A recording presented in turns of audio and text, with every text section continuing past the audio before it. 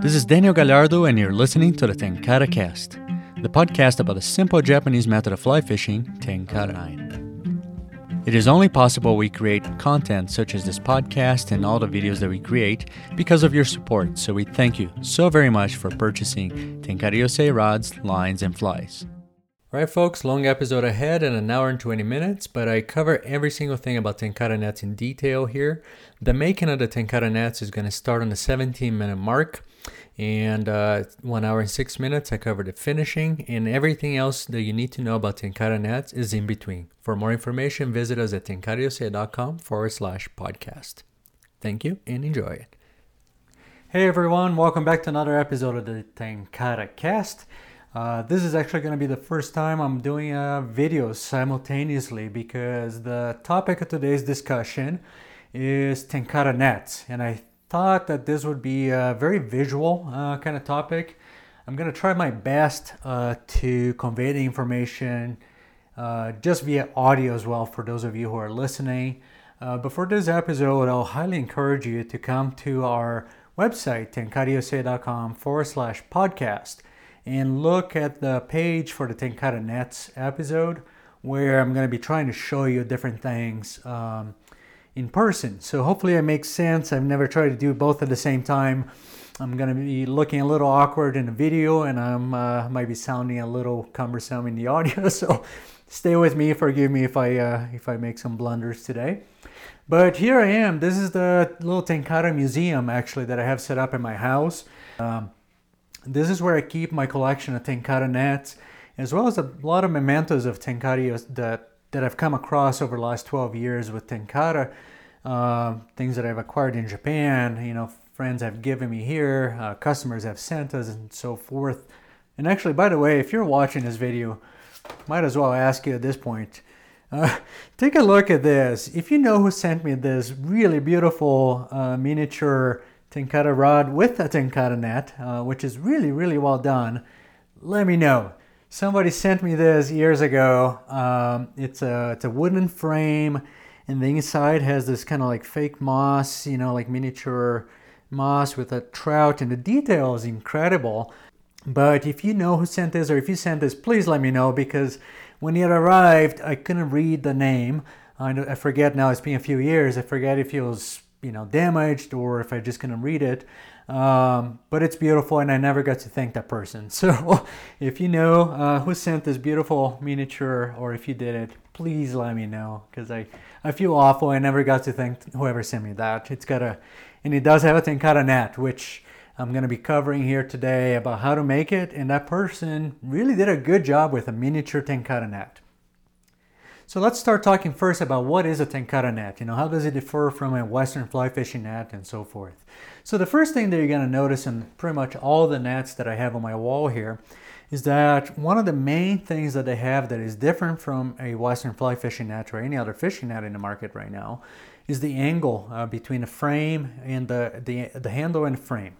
So the net that I have in my hand here, I'm holding the handle vertically, and the frame of the net, the hoop, it's almost at a 90-degree angle from that. The angle can vary a lot. It can be very steep like this. It can be very acute, 90 degrees, or much less. This net was one that I got in Japan, maybe a 20-degree angle. So they can vary a lot, but there's pretty much all the nets are going to have a little bit of an angle to them. And the Tenkara nets can be either crafted out of one branch of a tree, which is what I'm going to be focusing on in this episode, or they can be manufactured out of modern materials such as aluminum, carbon fiber, and so forth, which is something that we are actually developing at Tenkara USA, and I'm going to talk a little bit more at the end of the episode. And there are a couple of things that happen when you put the angle on the net. One is that when you're carrying it, one of the most common ways to carry the net is to put it on your wading belt, slide it, the handle into it. And what happens is you're going to have one little point of contact on your back. And you can walk around, you can move freely, and you just have this net sticking out with one tiny point of contact around your hip, as opposed to kind of having a flat board, like it's pretty much always cumbersome to carry a Western fly fishing net. You can hang it with magnets, but the thing is flopping. You can, there's different ways to carry. You can tie it to a backpack and so forth. But my favorite thing about Tenkara nets is the angle that allows me to carry the net this way. If I'm wearing a little bit backpack, I can just slide it on the side of my belt, and the angle is kind of gonna conform to my hip a little bit, and it's just gonna be carrying. Like I'm gonna have this, the frame slightly in front of me, and the handle is gonna be kind of tucked behind me. I have a backpack, and it's completely out of the way. I can move through brush, and nothing's gonna get caught. So that's kind of the two things in terms of carrying the net that make it very convenient. And then the other thing in terms of functionality is that the angle allows you to support the net with your knees in different angles, while you can have both hands free to manage fish. So I'm going to do a close-up of the video here so that you can see it. But imagine I'm just kind of crouching down, and then I'm kind of, as I'm crouching down, and I'll show you a close-up in a minute, you're supporting the frame or the handle behind your knee. And all of a sudden you have both hands free, for example. Or you can kind of put it between your legs or your knees. So the handle is tucked in between my legs. The two arms are going to be propped against my thigh or my knee. And I can have both hands free as I manage fish. Or if I'm in deeper water, similar to the carrying the net, I can tuck the handle right here on the side. And I can have the fish right here. If I'm in deeper water, both hands are free. Maybe I tuck the rod under my arm, and I can manage the fish right here. So the net that I'm holding in my hand, kind of small. This is a very common kind of size if you're fishing a mountain stream, where you're catching, fish up to maybe 17 inches. And believe it or not, this net here, it's got a diameter of roughly 9 inches, 9.5 inches. And because the fish is going to be curving, you can fit the fish very easily in this up to 16 or 17 inches even. But the frame size can vary a lot. This one is about 9 inches diameter. This one here is probably about 11 inches. Very commonly, those are kind of like the main extremes. I'm going to show you here in this video one that I never got to finish, which is a larger one that I'm hoping to make. This is going to be something for fish maybe up to 12, maybe 20 inches or so, because I have a net that I've developed a prototype before. Roughly, I think it was like a 13, 14 inch diameter, and I've had fish up to 22 inches in this. So fish are going to curve, they're going to be sitting in there. So I'm going to cover one more thing that you might notice is kind of different on these nets. There's two things actually. First is that the mash bag is usually like kind of like a basket, usually kind of firm. It's got a little bit of a firmness to it, not a super soft mash, even though there are some ones that are really soft, like this one. Most of them have a little bit of a structure to them. And the other thing that you'll notice is that the mash size, the little holes, are really, really, really small. This one here, I think the size of the little diameter between each little hole is about 1 millimeter. And typically these are handmade, so it's a super labor intensive process. There's a reason they're very expensive. Largely, I think, the mash bag is what contributes to a lot of the cost because they're so labor intensive to make. But the very fine mash size, what it does is that it cradles the fish really gently. So sometimes we run across people saying like, oh, it's an island, not a bag. But because the holes are so fine, it's almost like a cloth. Like we've never seen a single scale on any of the, the nets that we use. And that's because it's just such a fine mesh material. And typically, even though they are knotted, the knots are super fine, but they're also on the outside. So that's the rougher part of the net more often than not. So just a little bit about the net. What I like about the mesh bag, the very fine holes, is that there's nowhere for your fly to get stuck. So the fly is not going to get through a hole and then just kind of get tangled like it does with nets with a larger size. And I also like some nets with very large hoops or large hole sizes, they can even damage a fish by, like, I've seen gills of the fish kind of getting damaged, just kind of hitting the hole of the mesh because they can kind of fit in there. Not super common, but that happens. So I like this mesh style a lot. I'll talk a little bit about it in our making part, but just since I'm talking about the mesh size, we have a few mesh bags available for sale at tenkara.com, but it's hard to find a really good consistent source, and they are expensive. They're like, I forget what the price is, I should have looked it up, but they're not cheap because they're very, very labor intensive. But if you're watching a video, they just come in this little basket, a couple of sizes depending on the hoop size that you're kind of making a net for, and that's available on our website. We still have a few, we don't have a ton of them, but you might be able to use other materials or other mesh bags and that kind of thing. Yes. A name that you're going to be seeing thrown around for Tenkara nets very commonly, it's going to be Tamo, T-A-M-O. So Tamo is it's specifically a fishing net, whether it's a Ayu or Tenkara, and that's going to be known within fishing circles. The other name that people use for nets, and I just learned that recently, is Ami, A-M-I. That's a general term for nets. People that don't fish may recognize the term, but anglers will call it Tamo. So oftentimes when you're looking at Tenkara discussions, people are referring it as Tamo as a way to differentiate these style nets, with the angle and that kind of thing, from other nets. So those are a couple of the main differences between Tenkara nets and other ones. But let me talk a little bit about where they come from.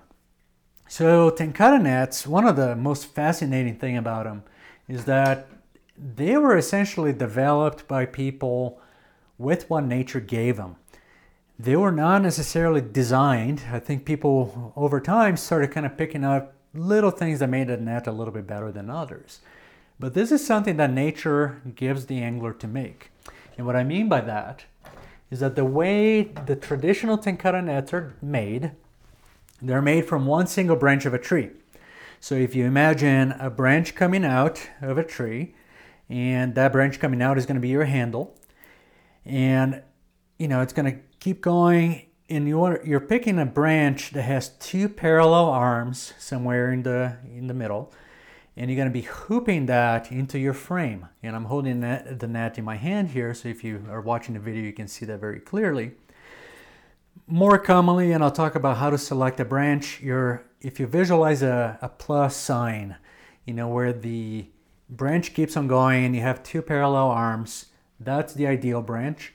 You cut off the very middle, and then you kind of have a hoop, and that's what nature gave anglers to make nets with.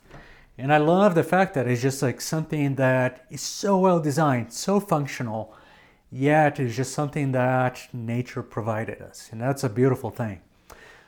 So the nets, we don't know exactly when they were developed, by whom, and so forth, but there's a very, very strong chance that the Tenkara net was originally not made for Tenkara. And the reason I say that is that, as far as we know, Tenkara anglers back in the day, the professional anglers, they were not really catching, they were not needing a net. So they had the rod line fly, they caught fish. Most of their fish were, under 15 inches or so. But even the bigger ones that they caught, they would just bring it. They were eating the fish. They were just taking them for food. So they would just kind of take them, kill them, put them in a creel and that kind of thing. But they didn't use nets as far as we know back in the day. However, there's a different style of fishing in Japan that is called Ayu fishing. And there's a couple of ways that people catch Ayu, but one of the most common ways is that they're using a live decoy fish. And they have the super long rods, 20 plus feet. And the Ayu are really small fish. They're like 7 inches. A 9-inch one is actually a big fish. They're really prized for the eating, the flavor of the fish. But the way that the angler will catch an Ayu, 20-foot long rods, they kind of feel like they have a fish. They lift it really quickly.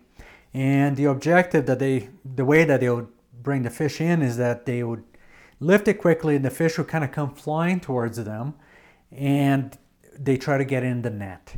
So that's kind of how we still see nowadays people using or catching Ayu in Japan. So when you go there, see these people with super long rods, chances are it's not Tenkara, it's going to be IU fishing that you're watching. They have very large nets, very large hoops, and they bring the fish in, and they have the large hoops not because of the size of the fish, but so that the fish can go in very easily. They don't have to aim quite as hard.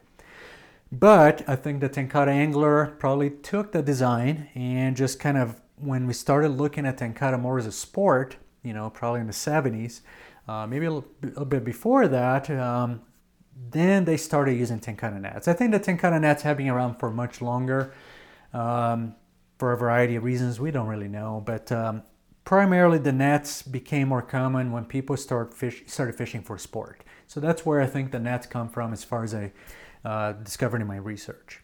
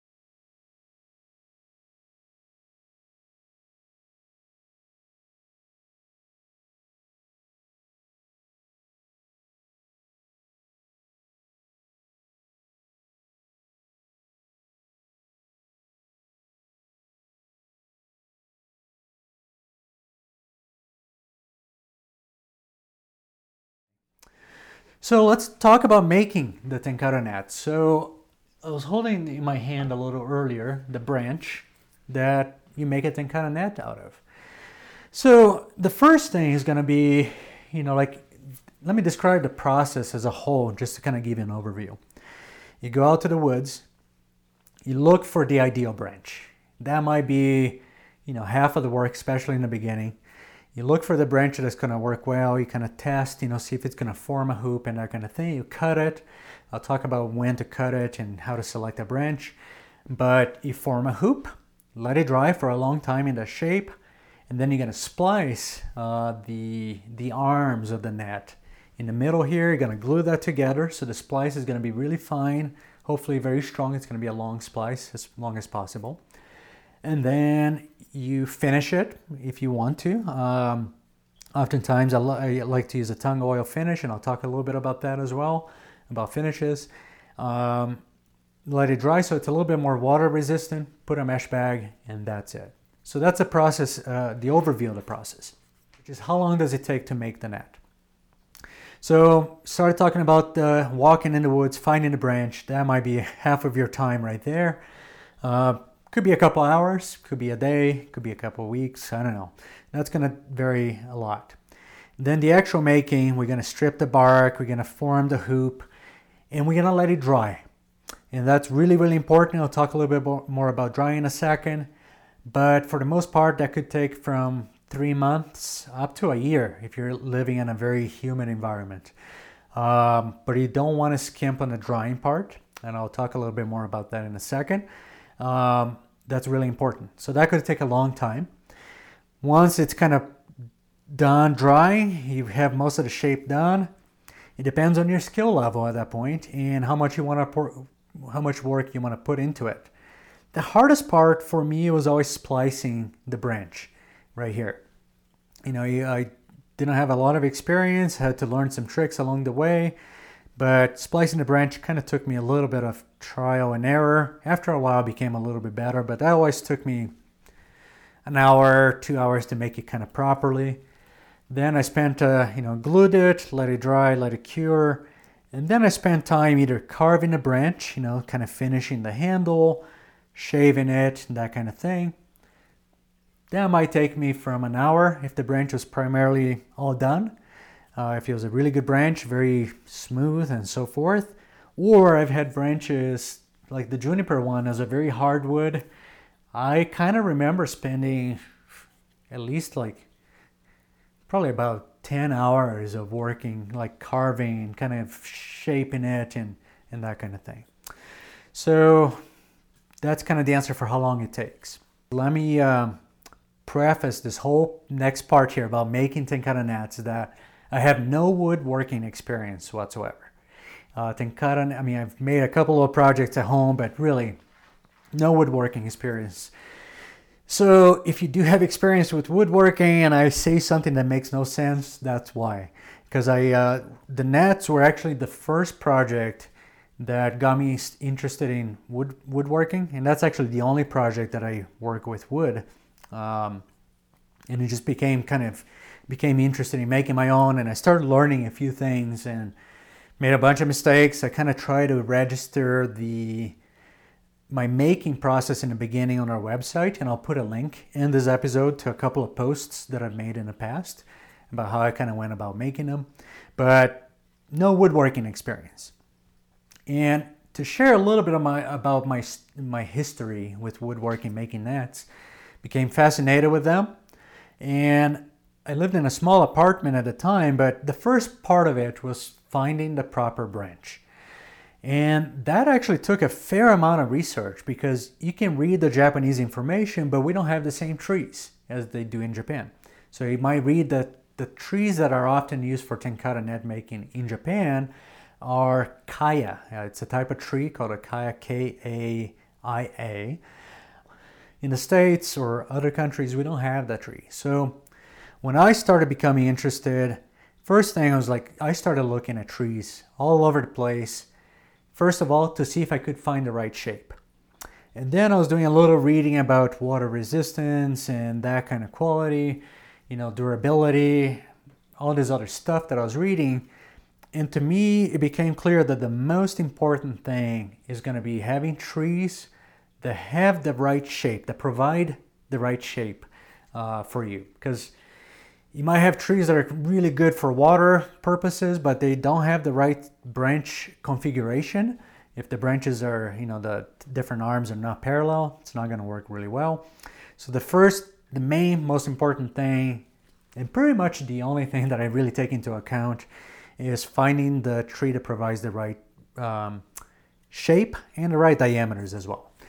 And I found that primarily pine trees tend to have this configuration where you have one arm, one branch sticking out with two kind of side branches, sometimes parallel, or in line with each other, I should say, not parallel. A branch is going to the left and to the right, and they're completely in line with each other, so you can make a hoop. Not all of them are going to have it, but in my experience in America, it has been Jeffrey pines and ponderosa pines have been the easiest trees to find those branches. On my wall here, if you're looking at the video, you'll see this net here. This was actually made out of a juniper tree. So juniper trees tend to be really gnarled, like the branches are all over the place. It's not completely in line, but I literally, and I'll talk about how I started visualizing nets, but I literally saw that branch when I was driving, and I spotted it, and I cut it, and I made it into one of my favorite nets, actually, right there. Another net that I made that was a different tree or different plant was a manzanita. But I will say that right now that I've never been able to find another juniper branch or another manzanita branch that would work as well. So they're very rare, very rare to find the right shapes out of other trees, especially manzanitas and junipers. You might be able to, but it might take a lot of looking.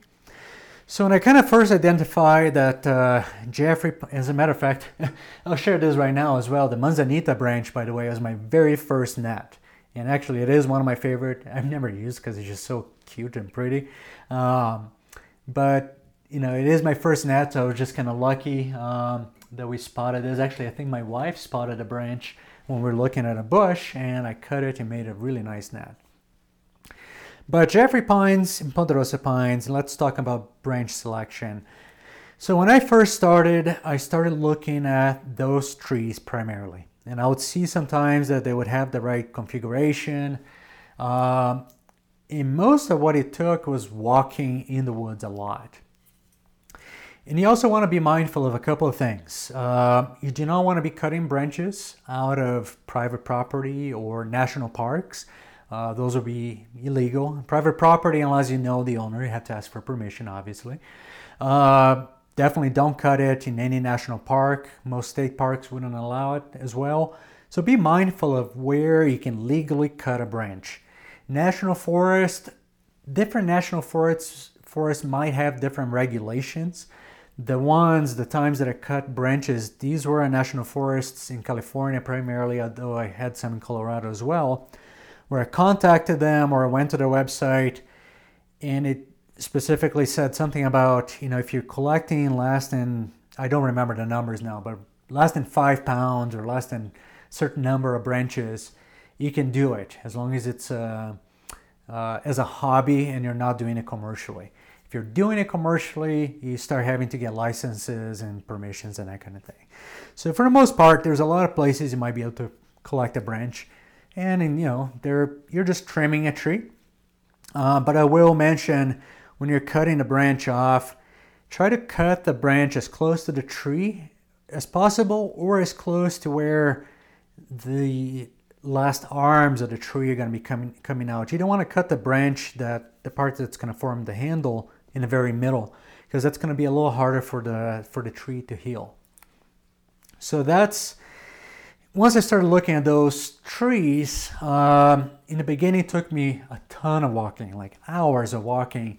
And luckily I really enjoyed that part of it. I would spend just a lot of time in the woods looking for the right branch. And it just kind of got my mind really focused. It was just a very pleasant way to spend time in the woods, learning about trees. And with time, I started noticing that I was finding those branches quicker and quicker. It didn't take very long. Like in the beginning, it was really hard to spot them because I was kind of learning. But with time, I started spotting them really quickly when they were around, to the point where maybe just after like 10 outings or something, I started spotting them when I was driving even. Because you just kind of see what you're looking for and you kind of key in on that. And that's how I started kind of picking the branches. But what do you want to look for when you're making a tenkara net out of a branch? First thing is going to be the configuration that I mentioned. You want to get the plus sign shaped branch coming out of a tree with 2 little arms to the sides, as in line as possible. And you also want to look at the diameters that branch is going to provide you, because the main branch is going to be the handle. So you want to have something that's kind of going to be nice and, just nice to hold at. Keep in mind, though, that the tree is going to have bark around it, and I'll talk about that in a second, but you want to get something that's slightly fatter than you want for both the handle and the frame, because you're going to be removing the bark, doing some sanding and that kind of thing. So, handle size, that's completely a personal preference. For the hoop size, the thickness of the arms here, they're going to form the hoop. I kind of think of it as a little, kind of like the thickness of a Sharpie pen or a pinky finger kind of worth for most people, I suppose. But you can't, go too wrong. If you get a little bit fatter, you can always cut some off. If you get it too thin, the net might be a little bit harder might not have quite as much strength. So that's the main part in there.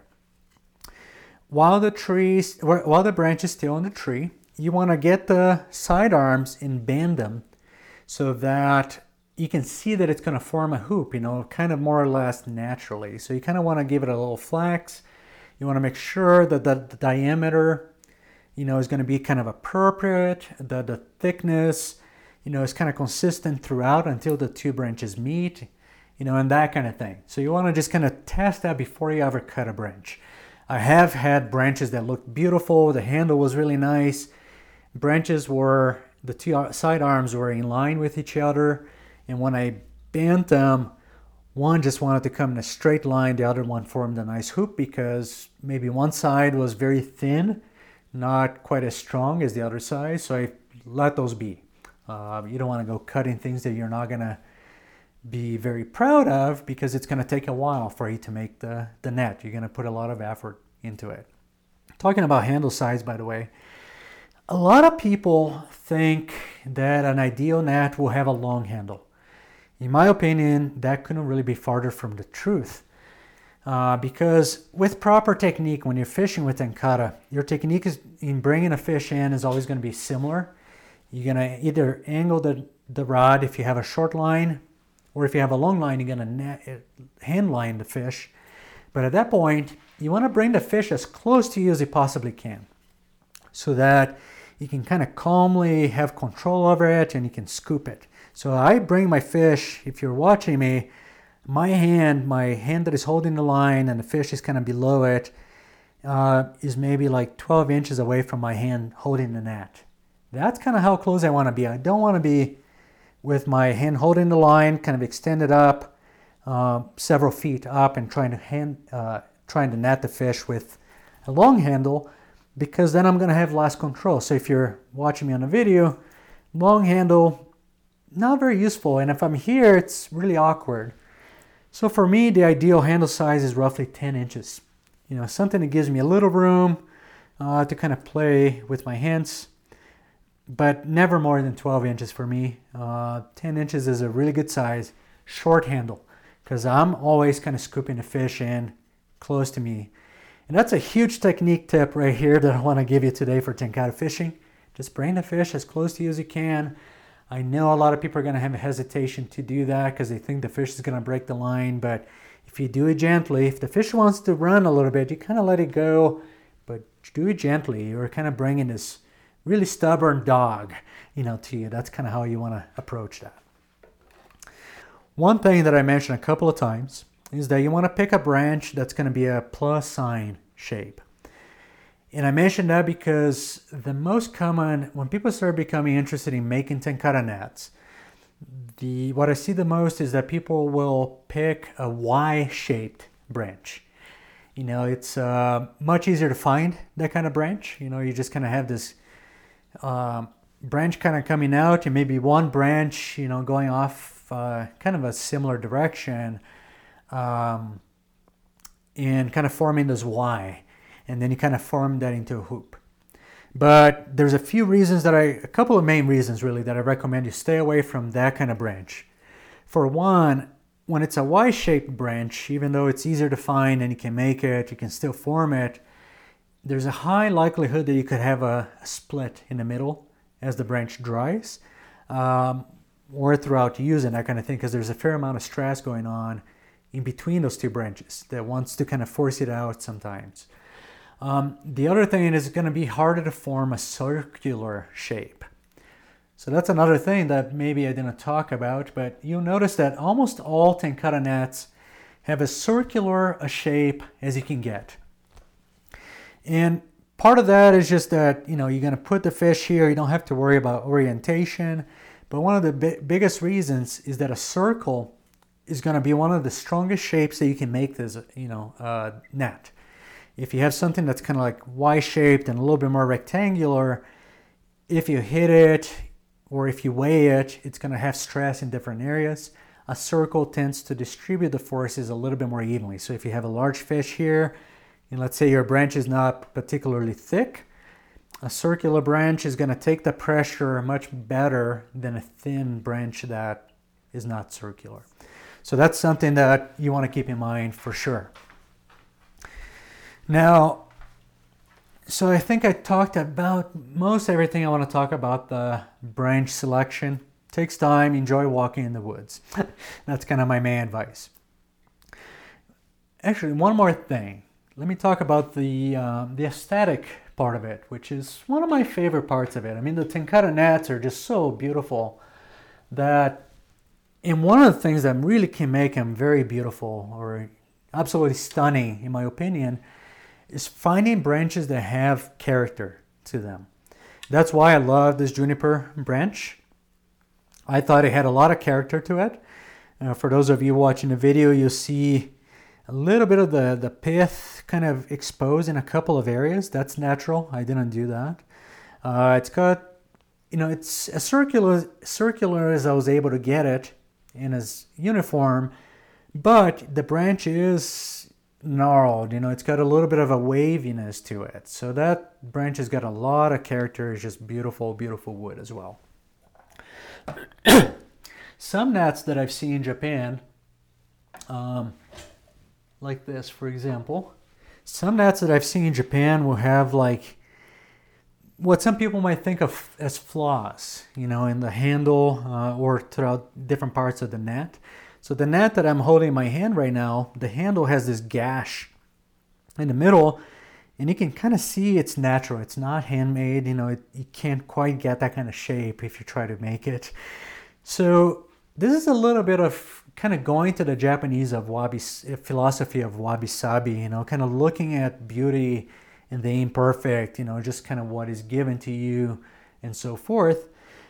But after my first few branches that I picked primarily based on the shape, I started looking for branches that would have more character to them.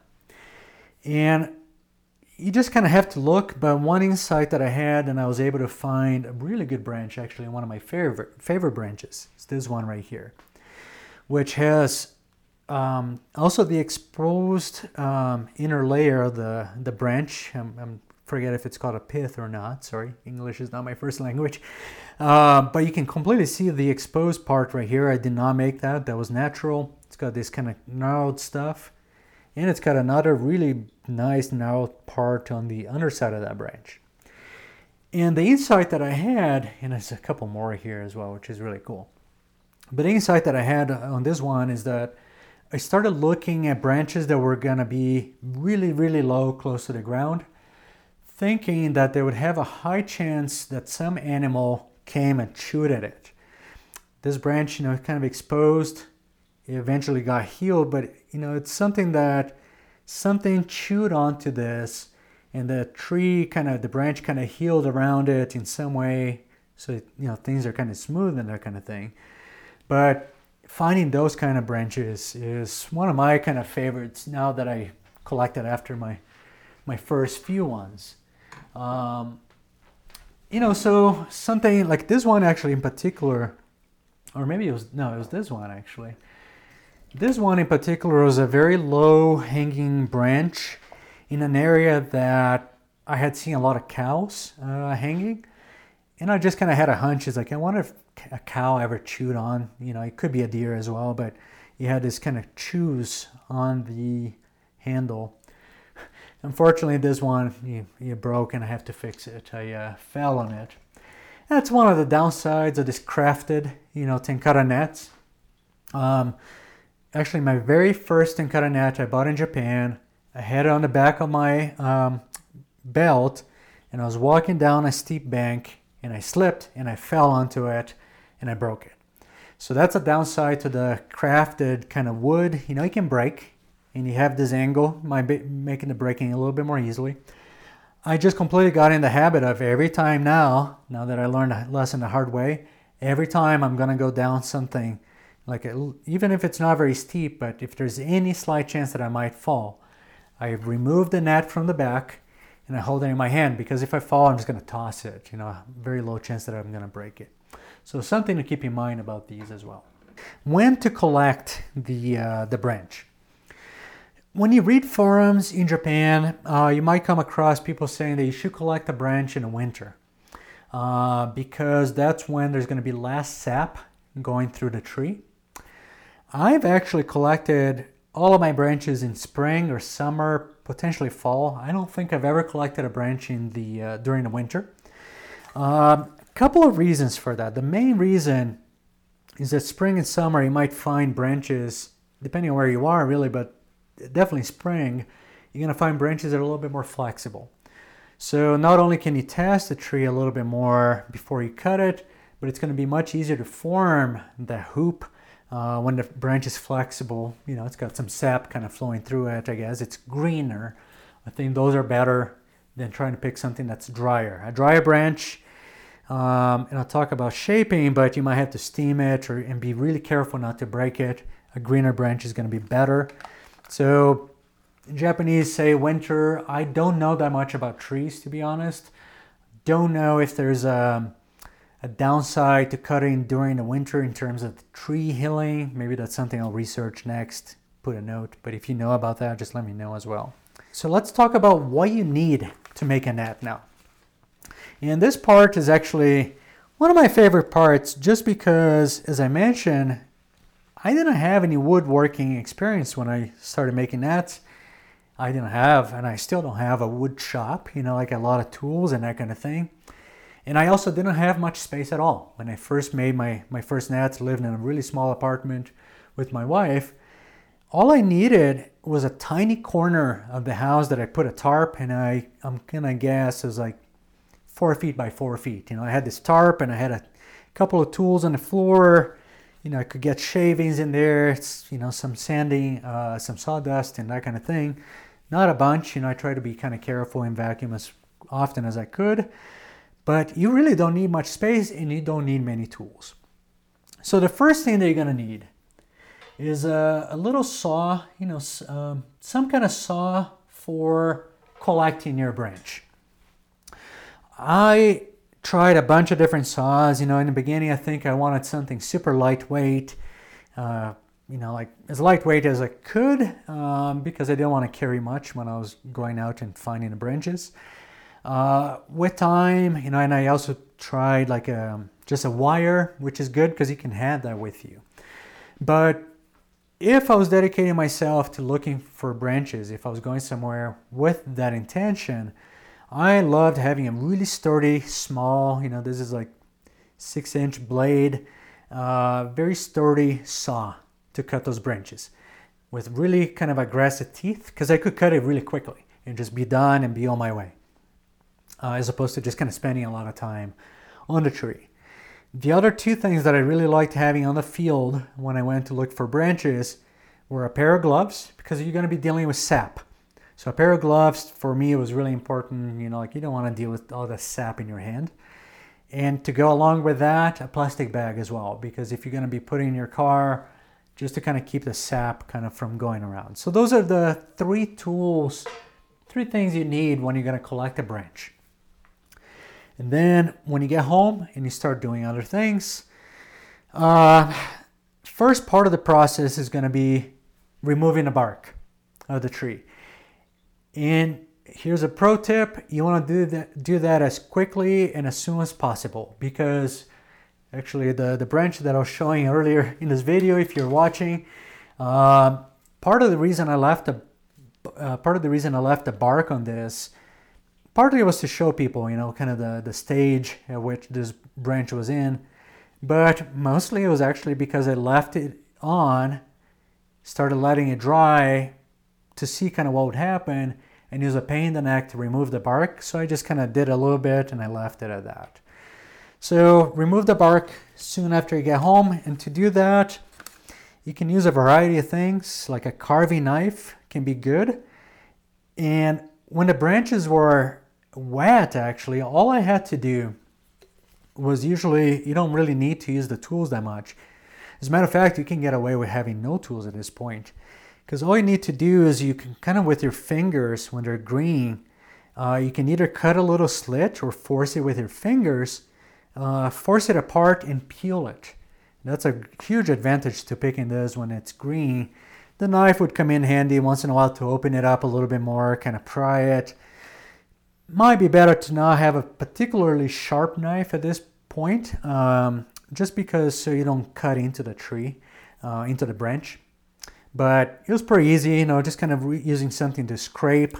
If there's a little bit of a pithy kind of, if there's like an inner bark kind of layer, sometimes you can use something to kind of scrape it off right away or sand it down the road. So that's the first kind of step when you get home. Take the bark off, maybe using a little tool to scrape it off or help you peel the bark. The other tools that you're going to need, basic ones, a fine saw. So a fine saw is going to be either used to cut parts of the branch that you may not want, but you don't want to make it too rough because then you have to spend more time finishing. But primarily, the most important thing, you need a very fine saw, and that can be the more common, the more easier to find kind of saw would be a dowel saw, something that's just designed to cut something fine, because you're going to need that for your splicing. When you're going to join the two arms together, you don't have a ton of room to make errors there. You can do a little bit of shaving later, but that's going to be a thin branch. So you want to use as fine, as a delicate a saw as you can find. And this is it's a Japanese saw, the one that I'm holding in my hand. It's actually works the opposite of most saws, where it's a pole saw. So you just cuts it really fine, very effortless. It just kind of goes slowly, but it works beautifully for making a splice. A dowel saw can work. The other ones, not too sure. Although I will mention this, I spent some time learning from a teacher in Japan, where he was one of the master net makers in Japan, and made hundreds and hundreds of nets probably over the years. His process was a little bit more industrial for the making the splice, where he used a belt sander, actually. So he would get the branch kind of like the size that he needed, and he just belt sanded it so that it would be perfectly flat. And he had the skills to make them so that they would match perfectly. I don't have the skills. I've tried that on a couple of ones. I found that using a saw worked better for me, but just to kind of give you something to think about. But mostly a sharp knife. I like this for carving away some parts of the branch. One thing that you'll notice in the design of all the branches, or all the Tenkara nets as well, is that the bottom end of the handle is going to be pointy for the most part. It's going to have a taper to it. And the reason for that, it kind of goes back to the functionality where we're sliding this onto our belt very often. So the point just kind of makes it easier to slide onto your belt, as opposed to if you were to leave it flat. So a carving knife was really nice. Sometimes I use a saw, sometimes a carving knife to kind of give it some detail, but it's very nice to kind of end the frame. In my hand now I'm holding actually this is probably the last branch frame that I made before I kind of took a break from it, and I want to resume work on my branches, on my nets, because I haven't done that in a while. And I really surprised me, because I have a box with branches that have been drying for, at this point, years, and this was in it. And I looked at it and I thought it was so beautiful. And then I went to look at the splice, and I'll try to get a close up of the splice as well, so you can see in the video later. Could barely find it. This is probably after I made 10, 15 branches, nets. And it had this really beautiful kind of curvy handle. And I thought I must have bought it in Japan. I didn't remember it. But then I had my stamp on it. I made this. So I just want to share something with you that I'm getting a complete kick out of. You can see part of the reason I just picked it up was to show you the taper. Very nice taper, but I couldn't believe that I actually made this frame, and I never actually got to finish it, putting a net frame on it, just because I think maybe I was in the process of moving when I finished that, I think. But so yeah, after a while, even if you have no experience making nets, after a while you can become okay with it. I think I made, it must be about a dozen to 15 nets. That might have been close to my last, and it is the most gorgeous one maybe that I have, just in terms of the technical aspects of it, for sure. Now, other tools that you're going to need. Sorry, I keep going on tangents. A file. A coarse file is kind of good, and that goes along with sandpaper. So this one had super aggressive teeth. You don't really need this. It was nice to have sometimes, but what you do need is a set of different types of sandpaper, different grits of sandpaper. Something really coarse. In my hand, I'm holding one that's kind of like a sponge, kind of block. I can hold it. You can just use sandpaper, like paper, and sometimes you put it around a piece of wood so that you have more of a kind of a uniform sanding. And you want to get as many grits as you can. Get a full set of it. I might start at 200, 200 or 220, I forget. And you go down to the next one, 320, 400. I think you can get away with those three, but you may want to get also an 800 grit as well. And those are going to allow you to make finer and finer, more polished kind of finishes for your branch, for your net. I had a set as well that I bought of incredibly fine grits. These go to, I want to say like 6,000 grit. I mean, these are like really fine polishing sandpaper, and I found them really beautiful to work with. Primarily at the finishing stage, you apply a coat of something and then you want to kind of polish it up a little bit before coats. Just using really fine ones to kind of get a glossier, more finished kind of product. So those three materials primarily, I'm going to go back to this: fine saw, a carving kind of knife, sandpaper. Those are the only three materials you really need to make your net. And maybe some kind of cord or something so you can tie the frame together as it dries. I used later in my nets, from what I learned from a teacher in Japan, I started using inner bike tubes, just cutting strips of it, because you can stretch it really hard and wrap it around and it keeps it in that shape. So that's what I have in my hand right now. Forced it into shape, put the bike tube in there, let it dry. Couple of optional materials again, some file, and one that I kind of liked, but it's not really necessary for a lot of branches. This one has some little thorns growing, weird. But a thing that I found useful for some branches when I was making a lot of them was a wok holder, which is something that you would find, a wok, W-O-K, something you would find in a restaurant supply store. Coincidentally, the wok holder usually has two circles, like a smaller one, and it kind of funnels up into a larger one. And coincidentally, they're really close to the diameters that you need for most Tenkara net mesh bags. One is roughly 9 inches in diameter. The top one is a little over 10. Those are the more common kind of net bag sizes. But what you can see here, this was probably a very stubborn branch that I was having a hard time kind of getting into a circular shape. So I used that wok holder to force it into the circular shape, and I tied string around it at various points to kind of force that into the shape that I wanted. And that's going to be useful during the drying process. Talking about circular shape, one thing that you can do, if you feel like you have a really kind of good branch, you want to work with it because it has a lot of characteristics that you like, but you have a hard time bending that into a circle, like the manzanita branch that I showed earlier. It was really difficult to get this into a nice circle. I used a lot of steam to do this. Woodworkers are going to be familiar with the process, but for me it's completely new.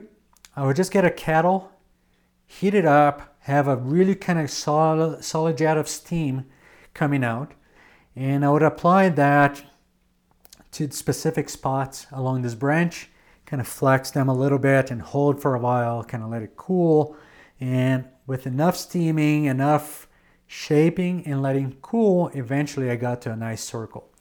Or you can just boil like a large pot of water, let the branch sit there for like 10 minutes with a lid on top so that that frame is going to be absorbing more moisture and you can work with it a little bit more easily. So some techniques you can try that for shaping your branch. I've never had to shape a handle. A handle is kind of like a very important thing. It's going to be really hard to shape. Never had to do that. But you can use steam. You can just kind of use slow pressure. I've never actually broken a branch. Probably because I used to work with them when they were very green. But I've bent them and been lucky that I've never broken a branch. So the drying process of a net. So you shape it into the circle. Now you have to let it dry. And how long you're going to have to let it dry is going to depend a lot on where you live and what kind of humidity you have where you are.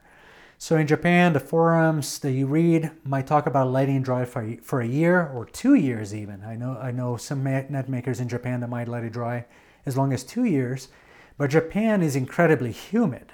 So that's a huge difference. They try to put in a place in their house like an attic or something where it's going to be a little drier, but it's still a very humid place. So really hard, takes a long time to dry a branch.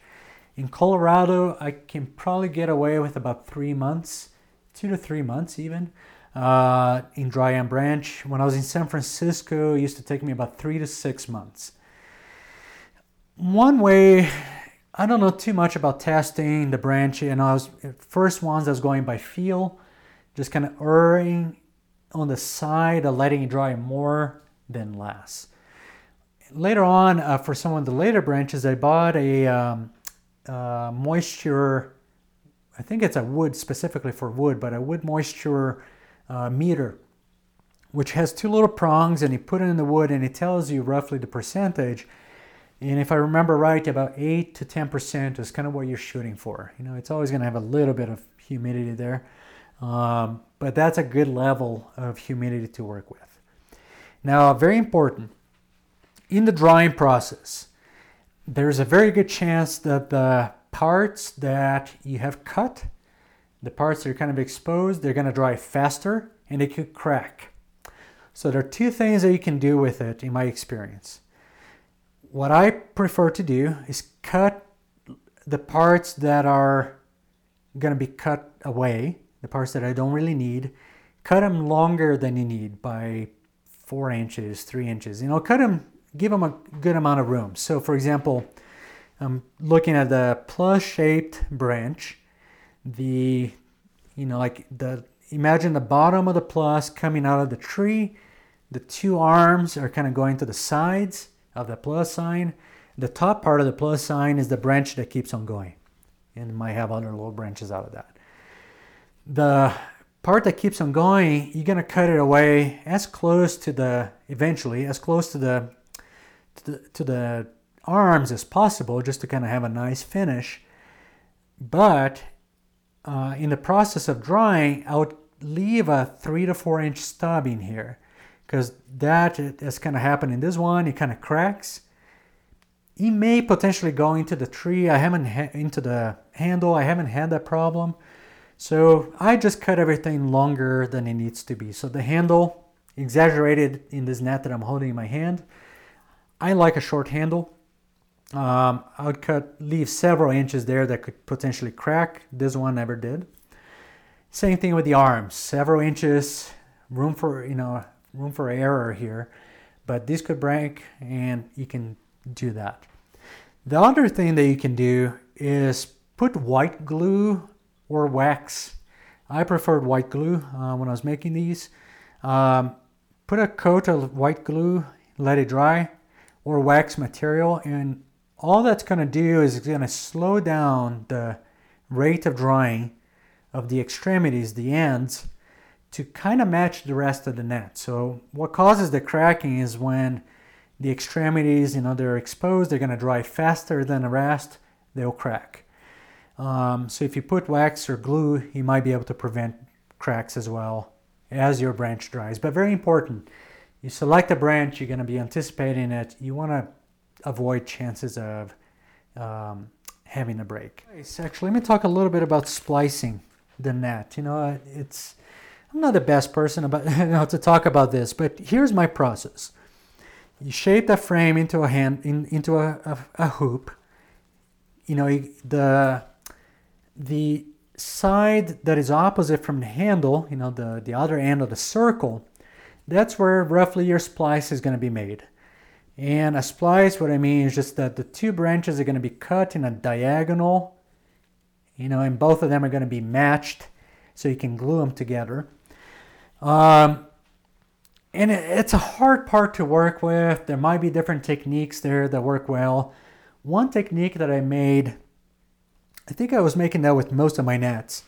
I got some kind of cotton line, wrapped roughly where I was going to cut it, wrapped it around kind of tight, and I actually put white glue all around it, covered in white glue and let it dry. So what that does is essentially makes a cast right around here, and it kind of holds the two branches together. And once it dries, you start cutting the two branches in line with each other. And your goal here is when you're cutting it, your goal is to make your splice go for roughly at least 2 inches. You want to make a very long splice. So what that means is that the angle that you're cutting the branch is going to have to be very high. You know, if you cut it 90 degrees, they're just going to be joined together like this, not quite as strong. If you cut a little bit less, you're going to have a tiny little bit of overlap between the two, not quite as strong. If you cut it at 60 degrees roughly, that's kind of a gas eyeballing, you're going to have a good long splice, you know, like a couple inches overlap. I think there's a rule of thumb, I don't remember what it was, but a multiple of the diameter of what you're trying to join together, you know. So if this is a 1/4 inch, maybe I think it was like a 2-inch thing, you know, something like that, but I don't remember what the rule of thumb is. My goal is to make a long splice. So with that cast, I was able to cut it diagonally. Both of them would have the same line already going, so I could kind of, even if they were to split apart, I could just kind of continue going in as perfectly a straight a line as I could. Try not to have any angle on your saw. You know, you just want to keep that angle uniform between the two branches so they can then join them together. And then in terms of joining them, I've tried a bunch of different things. So primarily I was using some strong wood glue. I don't have a name to recommend right now, but a good wood glue, essentially. You glue them together, wrap it with some line or wrap it with bike tube or something that's going to hold it together until it really cures. But after I made a lot of nets, I went to Japan and I spent some time with a net maker over there, Yoshimura-san. And I was actually the only person that he's ever, besides his staff, that he's actually ever taught his secrets. I spent a day and a half learning different techniques from him. And he passed away a couple of years after I met him, unfortunately. I was supposed to go back and spend more time learning about net making with him. But the day and a half was absolutely magical because I saw all kinds of techniques, like things that I never expected. As I mentioned earlier, using a sand belt to make that splice, for example, where, you know, he just had the touch. I couldn't quite make it, but he would get that. Pretty simple concept. You get one arm, put on a sand belt, you quickly just kind of, you know, as long as you hold in the right angle, quickly kind of shaves it off. Do exactly the same angle on the other branch, and you're done. Your splice is done super quick. With some practice, I'm sure I could get there, but I just prefer the sawing technique. But here's the other thing that he taught, that he did that was really surprising to me. And actually, here's one of his nets. Really gorgeous net. I've got a couple of them here. Beautiful net. You know, kind of like knurled here. He used some rattan, you know, like to decorate the net. Probably an urushi finish. I can kind of feel it's a little rubberized. It's very rich, deep color. But here's how he did the splice. You know, he shaved it off and he used super glue. He actually showed me he had the chemical name to it. I forget what it is. But, you know, I looked it up later and it's like just super glue. And he put super glue and he wrapped the splice area with a little bit of cellophane wrap, or like your kitchen wrap, plastic wrap. And then on top of that, he would get the inner bike tube. He's the one that taught me the trick as well. He would get strip of inner bike tube and just kind of wrap it really, really tight. So the super glue would just kind of glue it together.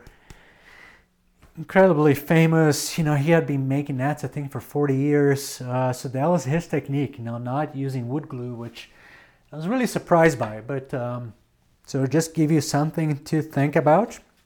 If you're a woodworker and you have some downsides to that, let me know. I'd love to learn. But the guy was making incredible nets, very well renowned, and that's what he used. The other thing that you could try as well, and possibly you might want to start getting sometimes, is some rattan, like a rattan strips. You can get like a little roll of it. You can get thicker or thinner. I think thinner the better. It just looks better, and you can use that to either decorate your net, like the one that he made. Potentially he was trying to hide a fly in there and used a little bit more to decorate it. I've used it before to reinforce a splice. So the manzanita branch that I have here in front of me, I used the super fine rattan, wrapped it really tight, and this was a very thin joint here, but I really wanted it to work, so I kind of wrapped that to reinforce that part. I don't remember in this juniper branch, don't remember exactly why I put rattan here, but I put 2 strips. They're a little different sizes. So my guess is that in the banding process or the drying process is maybe they develop tiny little cracks. So I probably reinforced those with some rattan. So that's another handy material to have for some net making.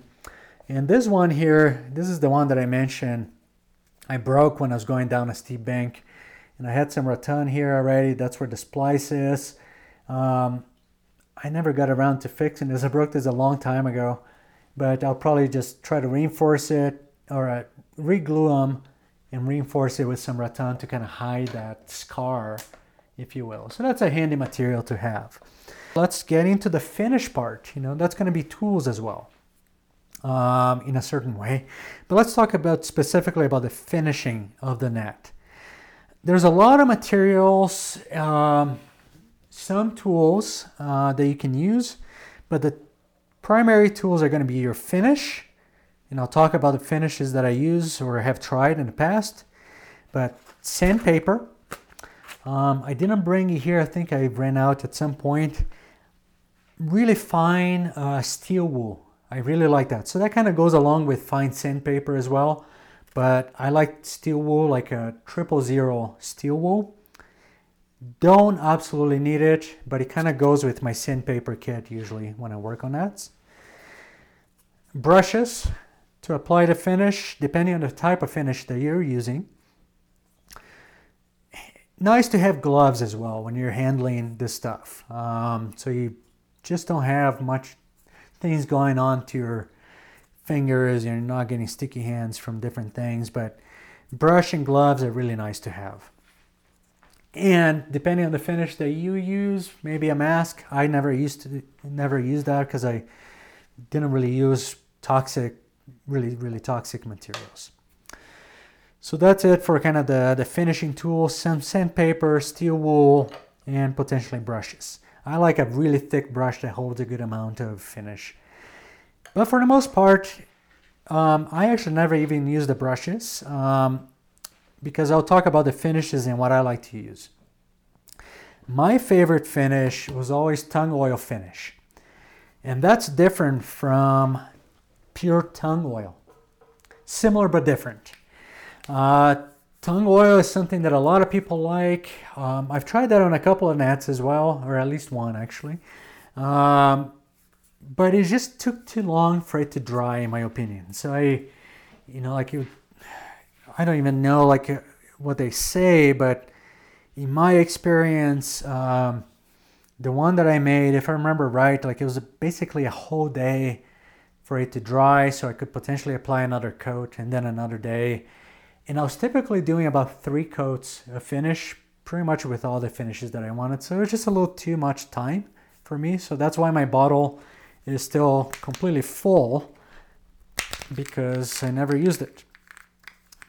Can't even open it right now. But one really good advantage of tung oil, pure tung oil, is that it's really natural. As far as I know, as far as I remember, non-toxic. You can apply it with a soft cloth with no gloves. Some people even use their hands. Definitely don't want to consume this or put it in your mouth. But that's a big benefit of the tung oil. It smells pleasant as well. It's not an unpleasant smell. I wanted something that would dry a little faster between coats, so I just kind of got it done a little quicker. So tongue oil finish is what I used to use.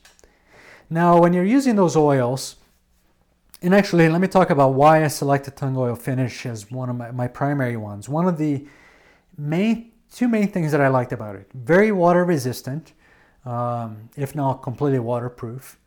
But if I ever felt the need to recoat a net with tongue oil, as far as I know, again, I don't have too much woodworking experience, but with tongue oil, you don't have to strip any of it off. You know, if you have some kind of, I don't know, you scrape it or something and you want to refinish, all you have to do is just apply tongue oil on top of that, and they kind of combine, they fuse, the layers are going to just combine nicely, and you're not going to really notice a difference in your finish if you kind of do it properly. So those are the two main reasons I use tongue oil, but specifically tongue oil finish because it dries faster.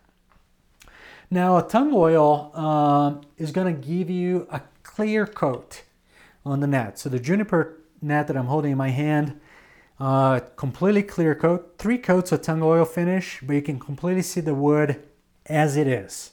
And I like that. Some people love it. This little net that I made, the manzanita, incredibly beautiful colors. I mean, that's my favorite thing about it, is because I removed the bark, but there's this kind of inner, really thin bark that it was hard to remove, and I couldn't completely remove it. So there's got this beautiful marbling of red spots around, and definitely to conserve, to preserve that characteristic, a clear finish was best. Later on, I started playing also with some dyes because I wanted to get some nets a little bit darker. You know, I just kind of found that the light color net just a little too bright, so I kind of wanted to, you know, because the bark is pretty light color, but I wanted to kind of have more of a wood color, if you will. So I just used different dyes, you know, like I tried a couple of different ones, but I think the ones that I liked the most was this, well, what I'm holding in my hand here, I haven't used it in a long time, but aniline dye stain. This one is a dark fumed oak, oil soluble. So soluble, oil soluble, which I was able to dissolve into the tongue oil finish. Just kind of mix it into a cup, perfectly blend it in. And that was my first coat. Didn't really cover it much, just a nice little stain. You can probably use wood stains as well. I just prefer to use the dye and kind of mix it in. You can do a second coat using a dye if you want to get it darker, richer colors, or just a first coat with the dye and the other coats are just pure tongue oil. It depends on how dark you want to get your wood. One that I made is kind of interesting, you know, definitely, I wouldn't say it's my favorite, but it's kind of cool. If you see this net close up, this is a black net. So it's just an experimental one where I used some transient concentrated dye. And if I remember right, I did the same thing. I mixed a little bit of tongue oil with the dye and I applied a couple of coats. But what I'll do is I apply the coats. When it dried completely, I sanded some off and it kind of revealed a little bit of wood here and there. So that's really stunning as well. So you can have a lot of fun playing with the finishes. Read up some stuff on that online, but that's the stuff that I've experimented with. And the last thing that I will mention is something called urushi. Urushi is a plant, actually, or at least maybe the resin of a plant that's very toxic, like in terms of allergic, that people make ink out of in Japan traditionally. So urushi is something where some Tenkara nets, bamboo nets, like sometimes they'll have the color. That's the traditional paint or dye or finish that they use. Comes from a plant, natural material, but kind of toxic as far as I know, or at least you don't want to touch it on your skin. You know, I wouldn't recommend it, you know, but it's just, I thought I would mention the traditional finishes. I bought this stuff in Japan. I'll put a close up on our website. It says cashew on top. I think if you look at cashew, like the cashew nut, dye. Maybe you can find a source in the States. I'm not sure. I bought a set of them when I visited Japan at one point. And that it's a little hard to work with. It's kind of gooey, a little thicker. I'm not sure if you're supposed to dilute it. Definitely use a brush for it. But it gave me this really kind of rich, deep, kind of thick finish to the net. And this one was made with that urushi. I think this would actually be a urushi imitation, technically speaking. But it's just, like a light coat. It almost had this rubbery kind of quality to it. Really nice. I enjoy working with that. If you're curious about it, I thought it would be worth mentioning that kind of finish. And then the last part is going to be the attaching the bag. I do have a good video that I've made before about attaching the bag, and I'm going to be embedding that video on this podcast page as well. Essentially, there's a couple of ways to do it. The most common way is to get some kind of strong line. There's a variety of lines you can use. You can use hemp, you can use leather. I bought some kind of like braided nylon line. That was probably my favorite. You go through the top part of the mesh bag and you make little knots every couple of inches. And it's similar to, at least in climbing, if you look up, if you're curious about it, it's really similar to a clove hitch. And the arms are going to different sides. So hopefully the video is going to make it more clear. But there's a lot of different ways to do it. You just have to connect the mesh bag to the frame. And another one, just to kind of give you an option. I've only made one net this way, and I think I've seen, actually, as a matter of fact, the net that Mr. Yoshimura made was also made this way, where you can use this really fine, what do you call them? Super fine, like little eyed pins. I'm sure there's a name for it. I'm blanking out. I'm sorry. But they're just really thin, very, very thin, and they have little eyes, and they're no more than like an eighth of an inch. You probably can find different sizes.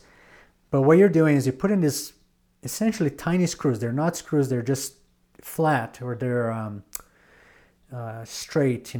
They're smooth. But you're driving them into the wood, and do it every 1 to 2 inches, and then you're just kind of getting the line to go through those. It's a little more labor intensive on putting the screws in there, or the pins, but a little quicker to connect the mesh that way. And the cool thing about it is that you preserve the top part of the frame. So if you have a particularly beautiful frame on the top, like this one has a nice scar here. It's got some scars and curves, and the reason I did this is because I didn't want to hide those flaws. So that's why I kind of went with the little pin method. And usually they're silver, and at the time I bought something to essentially turn metal into a dark blue or almost black color, just to kind of hide it more, blend it in with the mesh. So that's another thing to give you some room to think. And that's it. A lot of it's funny because when I decided to do this episode, I thought I didn't have much to talk about, and it'd be awkward to do it in a podcast because it's such a visual method. But here we are, an hour and 20 minutes in. It's going to be a long one. So you may want to break this up into 2 parts. But there's a lot to be said about nets, and I think I covered it from a novice perspective. As I mentioned, no experience with woodworking, just kind of learn a few things along the way. If you have some tips to share, please come to our page, tenkarayose.com/podcast. Share it on that page, share it on Facebook if you have any tips as a woodworker. There's some people that have made some really beautiful nets out there that posted on Tenkara Anglers. Scott Angling, for example, has made some really nice nets. If you make a net, please share. I'd love to see nets. I mean, this is literally my favorite part of Tenkara, I think, in terms of the equipment. And it's so much my favorite part that I'm going to drop a little teaser. We are actually working on a new net, and I'm really, really excited about it. And it's going to come out this year. It's going to come out in 2020.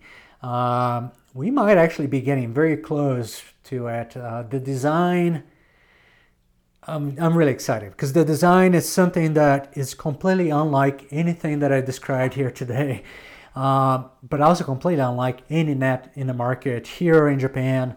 It's got incredibly well thought out features that our team has been working on for a while now. We are getting close to, we're kind of getting close to our last prototype stages. My guess is that we could have a prototype in maybe we'll do a Kickstarter campaign for that one because there's going to be some high tooling cost, but potentially, May even. We'll see. Fingers crossed we can kind of pull this off. We're getting very close. Very, very excited to show you what's going to come out. I kind of started driving that project partly because I wanted to start making nets again. I was like, we got to offer a net. We used to have a wooden net. And the last batch that we had, or the one before, just had all these cracks on it. It's tough to sell at volume, something like that, because you can have flaws. It's hard to warranty. It can break. So we're trying to address all of those things in this net as well. So stay tuned. I waited to kind of mention this in the very end. So if you listen to this whole episode, I think you're a hardcore Tenkara angler. You're very interested in the topic. So stay tuned for that. And we'll put it out as soon as we can. Trust me, we can't wait to see it in your hands and you making use of it. So that's it for today's episode of the Tenkara Cast. Share any comments you have with us. Hopefully you enjoy the topic. If you have questions on things that I didn't cover, but I think in an hour and 20 minutes I probably cover what you wanted to know and more. But if you have questions, don't hesitate to let me know. And until next time on the next Tenkara Cast.